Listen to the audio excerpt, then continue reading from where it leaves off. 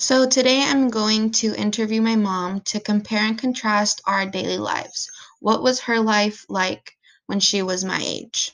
So right now, I'm 22. How old are you? 44. Okay. So exactly 22 years ago when you were my age. What were you doing? Did you have a family? Did you live alone? Did you go to school or did you work? I lived with your dad, my husband. We had just had our first child, which was you. I worked for an accounting firm. I was an office manager for a CPA firm. Okay. So what were the gas prices compared to today's national average of $2.12?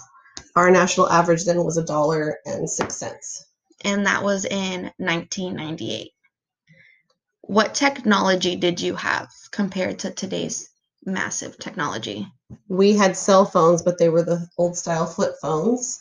We had internet, but it was still dial-up internet where you had to use a phone line to dial the internet. There was no high-speed internet. So I'm guessing no social media like Instagram? No, there was no social media. You still had to take pictures and have them developed and wait for them to come back.